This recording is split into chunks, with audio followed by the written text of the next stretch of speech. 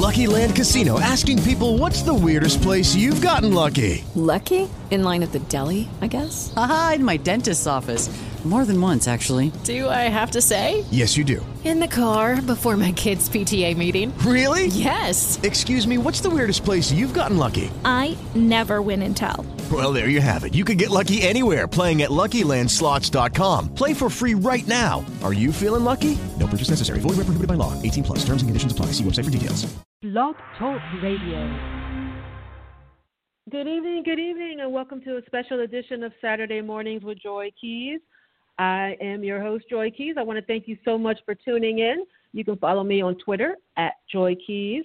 Also check me out on Facebook, Saturday Mornings with Joy Keys, and on Instagram, Saturdays with Joy Keys. This is a special show. It just got put together, but this guy is a powerhouse. He's a triple threat. He sings, he acts, he has a little swerve in his hips. You might have just recently seen him in Judas and the Black Messiah. He plays Jake Winter. He also is in Euphoria. He plays Chris McKay. You might have seen him in The Hate U Give, Detroit, The New Edition Story. He's all over the place. Algee Smith, he's on the line now. Let's see. Algee, you Joy there? Keys, what's going on with you? What's up? How you feeling? That introduction, I appreciate that. Come on, you getting me a little too much here. No, credit is due. You're working hard. You are getting in line with the hardest working man in Hollywood. You know, that's the track you're on right now. Yeah, I appreciate that. I'm just trying to, keep it going every day. We got a lot to do, so we got a lot to keep going. Yeah. So you're in Judas. How did you get into that project? How was the audition process for that? Yeah. So, funny enough, this is one of the first times I didn't have to go through an audition process. I got the call from my agents that there was some interest in me for the role from our director Shaka and obviously from Ryan Coogler. And so immediately when I heard those names, I'm like, are you kidding me? I'm in, of course. I don't even know what it's about yet, but I'm in. So then I started figuring out what the story was and just understanding that this was a huge chance for me to be a part of our history, and it's an education tool for those who don't know. So I immediately jumped at it. Yeah, I mean, this is iconic, and especially at this time in history, almost feels like the things are repeating. How did you prepare for the role? My understanding is that Chairman Fred Jr., he was on the set. Were you able to speak with him? How much time did you have? Right. Yeah. Well, to go to the first statement you made, a lot of things seems like they are reflective of the past, especially in today's society. I think that's why it wasn't so hard to really tap in and prepare for the role, because we see this in our community all the time. We see this. We see police brutality. We see our brothers and sisters getting gunned down by the police so much that it's almost become, I hate to say it, but normal for us to see it, and that's a problem. And so I feel like that's why, it wasn't so hard for me to get into the character of Jake. What was hard is that I didn't have any source material to go off of for Jake Winters. I didn't have anything that I knew about him, It was just very kind of blanket, We knew that his spirit and his essence was just amazing, outgoing, and that he was a very sharp person when it came to firearms. But other than that, I had to just kind of trust my instinct and put myself in the position and say, I am a young black man in America. He was a young black man in America, so I can go off of how that feels. Mm-hmm. Now, did you learn anything about the Panthers that you didn't know before? Oh, my goodness, of course. I don't know. We're going to be talking on this phone for an hour talking about all that. Okay. But, give me the top three things you learned. Yeah, for sure. I can say one great thing that I learned, growing up, I was taught about the Black Panthers not to in, a really in-depth degree, but just growing up in the black community, of course, that you find out. But when I signed on to the film, one thing that they do in society, they tell us how Chairman Fred Hampton died, and when I signed on to the film, I got to learn how he lived and the things that he did and the moves that he made as a man versus what the media tries to give us. Another thing that I learned was about the Rainbow Coalition, how in depth that went. in the starting process to that, and just seeing how a 21-year-old black man in Chicago can put himself and his ego aside to say, I know there's a lot of racial things going on, but I'm going to go partner up with who should be my enemy in order to create the biggest change in the world. It's amazing because how old are you now? I'm 26. So what were you doing when you were 21? Were you involved in any movements? Were you protecting the community? What were you doing at 21? You know what? When I was 21, I wasn't doing anything near what they was doing. I can tell you that much right now. And that's what kind of affected me while I was filming too, because I was like, I don't feel like I'm doing enough. I don't feel like I've done enough. And one thing that I had to keep reminding myself, and my mom helped me realize this as well, like what I do through my art and through what God has given me is enough. That's my revolutionary act. Everyone can't be, boots on the ground outside all the time like they were, but you have to find where your revolutionary act can be within what you do, and so I quickly had to snap out of that. But just to answer your question, when I was 21, I was trying to, go to the bar, drink, the regular 21 things they try to distract us with now. But, growing up and seeing, you're never too young. You're never too young. And so I wish I would have, been more on game like I am now, but it's all a learning process. Now, you were also in The Hate U Give, another heavy film. And do you see, what are the similarities? And did anything shift from The Hate U Give to now with the Black Panther film? The similarities between the two films, you mean, or just in society? Yeah, your two characters and the films, and also, how did you shift, like emotionally, spiritually? What was the shift after doing the two? Of course. So I can definitely say the two similarities are the obvious ones. The repercussions and the aftermath of police brutality on young black men. That's one. I think when I look at both the roles, I find the similarities. So, and it kind of blows my mind because I was having this conversation the other day. When I did, I played in a movie, obviously The Hate U Give. I did a movie called Detroit as well. And in that movie, in Detroit, it's like the young black man is getting beat down, and The Hate U Give, he gets killed. And Judas and the Black Messiah, the young black man takes a stand for himself. And not saying that was the right thing to do, but that's what he felt in his heart. And so I feel like all three of the roles, all three of those roles, they kind of tie into each other in a weird way, and it wasn't by design because I'm not trying to just play these roles; they just happen. But I think that's by design of the higher power, though. Yeah, that's what I was going to say. Like, do you think you're going to get typecast into, this young black male character and not be able to branch out to anything else? But I don't think so because you're singing. One of your songs was in Detroit, right? Yeah, that's the beautiful thing as well. That's always been a thing too. The industry tries to make it seem like you can only do this or typecast, but the beautiful thing about what it is now is the people just love great concerts. So I will never be typecast just because I'm so much bigger than that. But I'm blessed to have been able to play these roles with education for sure. That's the beauty of it. In the movie Judas and the Black Messiah, they talk about the respect for the black women. Do you feel in the movement today that there is respect for black women? Do you see black men, and if they're not, how can they get in line with that respect and support, still be in the movement?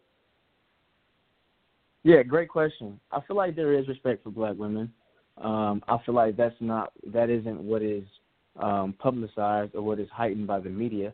But there are black men out there who do highly respect black women, one being myself, one being all of the men that were on the set of Judas and the Black Messiah. But like I said, though, the media will show us the things that disrespect.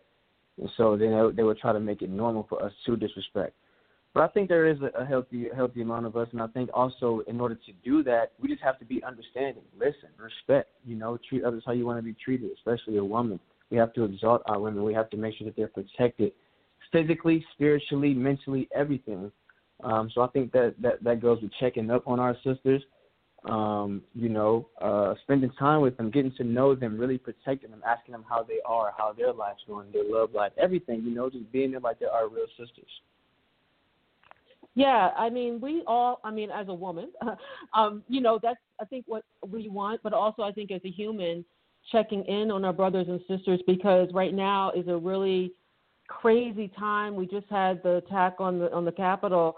What do you think the Black Panthers would have done in reaction to what happened at the Capitol? Well, funny enough, I'm not sure if the Black Panthers would have done anything, because that wasn't a fight of justice, or that wasn't an act of anger, of righteous anger, I should say. That wasn't an act of righteous anger. That was an act of foolishness, in my opinion. So I'm not sure if the Black Panthers would have been out there with that. I mean, in the movie, he does go and reach out to different ethnicities to talk about the plight of the poor, because that is a plight. Do you think he might have gone to some meeting somewhere to talk to these people before this even happened, just to talk about the unification at the level of, economics? I'm not sure. Maybe so, just because of the legacy of who he was. But, some people have an agenda that's just completely different from what Chairman Fred's agenda was. So I'm not sure. That's a really great question, though. Now, I heard that you create vision boards. Are you still doing that? And how often do you do them? Yes, for sure. So vision boards are a huge part of my life. I feel like if you're not able to see something in your head, if you're not able to manifest it with your words, then it just won't come to you as quickly as you may want it. So with me in my life, I've been able to see just the outcome from creating vision boards and really speaking those things which I want in my life. And I've been able to see them happen in my life. There's a real true thing about using our words and our thoughts as they were intended to be used for our good. So I would just advise anybody out there, if you have certain things you want in your life, you have to see it. Wake up and see it every day and say it. That means your mind starts believing it, your body starts believing it, and the universe around you gets in line with what you're saying and believing.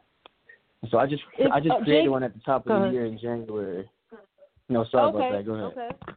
No, I was going to say, if Jake Winter was here, now, do you think, what would be on his vision board? What objects and things and pictures and places? Great question. I believe that a strong Black family, a strong Black free family will be on his vision board. I believe that certain things as far as free health care, certain things as far as free education for the kids, free breakfast for the kids. I believe everything that they were fighting for would be on every one of those vision boards. And essentially they did have vision boards because they had certain things that they wanted. They had certain things that they demanded. So that is a vision board in my eye. So that they was already ahead of the curve, Yeah, I mean, right now people are fighting for free education, like free college education. A lot of countries already have very low cost or free college education. I mean, you still have to take an exam. Do you think that can happen here in the U.S.? I mean, do you think that can happen here, or is it just such a too capitalist society for that to even occur? Well, I have hope, and I'm one of having hope. So I think it can happen. I think we have a ways to go with getting the right people in the positions to make that happen. But I definitely believe in that. I definitely believe in this country being the best country in the world. The world being the best place in the world. Everybody, you'll always have one side against the other. But as far as the main scope and for the care of the people, I definitely believe we get better. Did you get a chance to speak any Black Panthers that are present today, that are still alive? Were you able to go to, some may still even be in prison. Did you get a chance to speak to any of them? You know what? Before filming, I was blessed enough to speak to Mama Akua, and she is, Chairman Fred Hampton's junior mom, so that was a blessing, just having her there, hearing all those stories and just the real life tangible things that she was saying, and you can just hear the raw and the grittiness and everything that they talk about. So that was a blessing. Other than that, we didn't really have any other Panthers on set. But after the fact that the movie came out, you know, we did a couple of interviews as a cast, and we actually got to meet virtually some of the, you know, people that used to be Panthers. So that was really great hearing those stories and connecting with them. Now, I was told about the Impact campaign. You launched a site called We Live for the People, www.live for the people. Can you talk to us about that a little bit? Are you familiar with that? What is it? One more time. You said it's an Impact campaign? Live for the People. Yeah, you're not. This was sent to me. It was partnering with grassroots activists and organizations, Hampton Jr., Mother Akua. They have a website. I'll just let the audience know about it. That's super cool, though. That must be something that they're doing, which is amazing because, honestly, I look at Chairman Fred Hampton Jr. and I look at Mama Akua, and I say they are still as persistent, you know, as the fight needs to be. Every single day they have their boots on the ground. And so I'm not even surprised. I didn't know about what you're talking about, but now I'm going to go look it up. I'm not even surprised. That's amazing. That's okay. Now, wait, let me ask you this, though. You know, what would you tell, like, your kids and things? Because you don't want them to be afraid of just walking out in the street. It can be very tiring for some, you know, people just walking out in the street. I don't think people realize the stress. It's even been proven that high blood pressure has impacted African Americans differently because of racism. What would you tell children in dealing with, you know, racism in society today? How can they handle that? Great question. First, I would tell children to do their research and understand what this country was built on, because to know where you're going, you got to know where you come from. I would say do your research. I will also say understand that it is what it is for now, but that you can change it. You have the power to change it, and that the generation that's coming up behind us, they have the most power. So it's like, do your research, understand what you want to change, and be adamant about changing it, and also understand that you are never too young. If we look at Chairman Fred Hampton Jr., he was 21 years old. Jake Winters was 19 years old. You know, these were essentially kids being chased by the biggest government agency because they were fighting for truth. So never be afraid to fight for what you fight for, and also realize that you can make the change that you want to see. Do you think we should have reparations? And if so, what would they look like? I definitely think we should have reparations. I think we should just have a fair shot. I think you know, beyond the reparations, we should have a fair shot. I think, you know, when we look at just a certain systematic racism that's set up, you know, we can see within the job communities, we can see with everything else, we get the lower end of the stick. So I think one way of starting with that is, like I'm saying, the systematic system. Systematically. Sorry about that. No, it's okay. What are you doing next? What can we see you in next? Well, next I am taking my dog on a walk in about 20 minutes. So, next I'm working on a couple of things right now. I go back to shoot Euphoria here shortly, which would be great. I'm also working on another project with Charles King and Macro, which is going to be great as well. Also doing a lot of music and also writing a lot as well. I'm really wanting to do this film or a TV series about this hero named Garrett Morgan, and he is the man that created the stoplight and also the gas mask. And his story is just amazing. So I'm just, you know, staying in the creative space and, you know, just having fun with it, honestly. Wow, I would really like to see that movie. Do you think you're going to write music for it as well?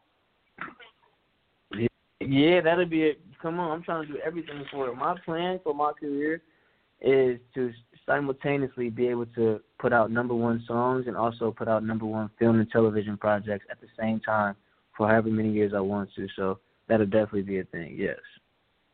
Who would you want to act with that you haven't acted with so far? Who's out there that you want to, maybe the top 3? Top 3, only because who he is. I'm gonna have to say Will Smith as GOAT status.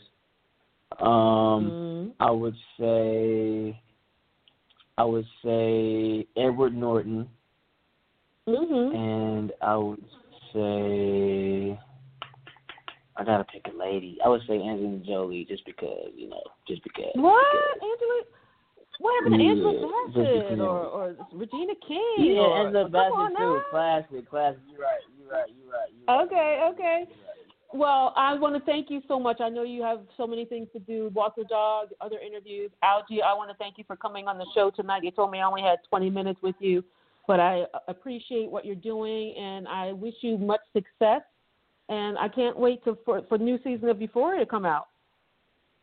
Thank you so much, Joy. I appreciate talking to you. Appreciate your time. All right. You have a good weekend. I'll talk to you later. All right. You too. Bye-bye. Okay. Bye-bye. Thank you, everybody. I'm just getting off the phone with actor Algee Smith. If you missed the beginning, don't worry. This will be archived, and you'll be able to listen to it. Give it about 15 minutes. It'll be archived, and then you can listen to the whole interview. He is in the movie Judas and the Black Messiah, and also he's in the upcoming season of Euphoria. I mean, his character, Chris McKay, went through a lot of stuff. I was going to say, you know what, SHIT, and the other seasons. So I can't wait to see what he's going to go through this coming season of Euphoria. But he looks like he is just a triple threat, really. Dancing, acting, singing. Now he's talking about film, writing a film. So keep an eye on Algee Smith. I hope you guys have a wonderful weekend. And tomorrow I'll be doing two shows, 11 and 11:30, so you can check those out. I'll be speaking with singer Bai Hayes and also Ugandan author Jennifer Makumbi tomorrow. So check them out. All right. I'll talk to you later.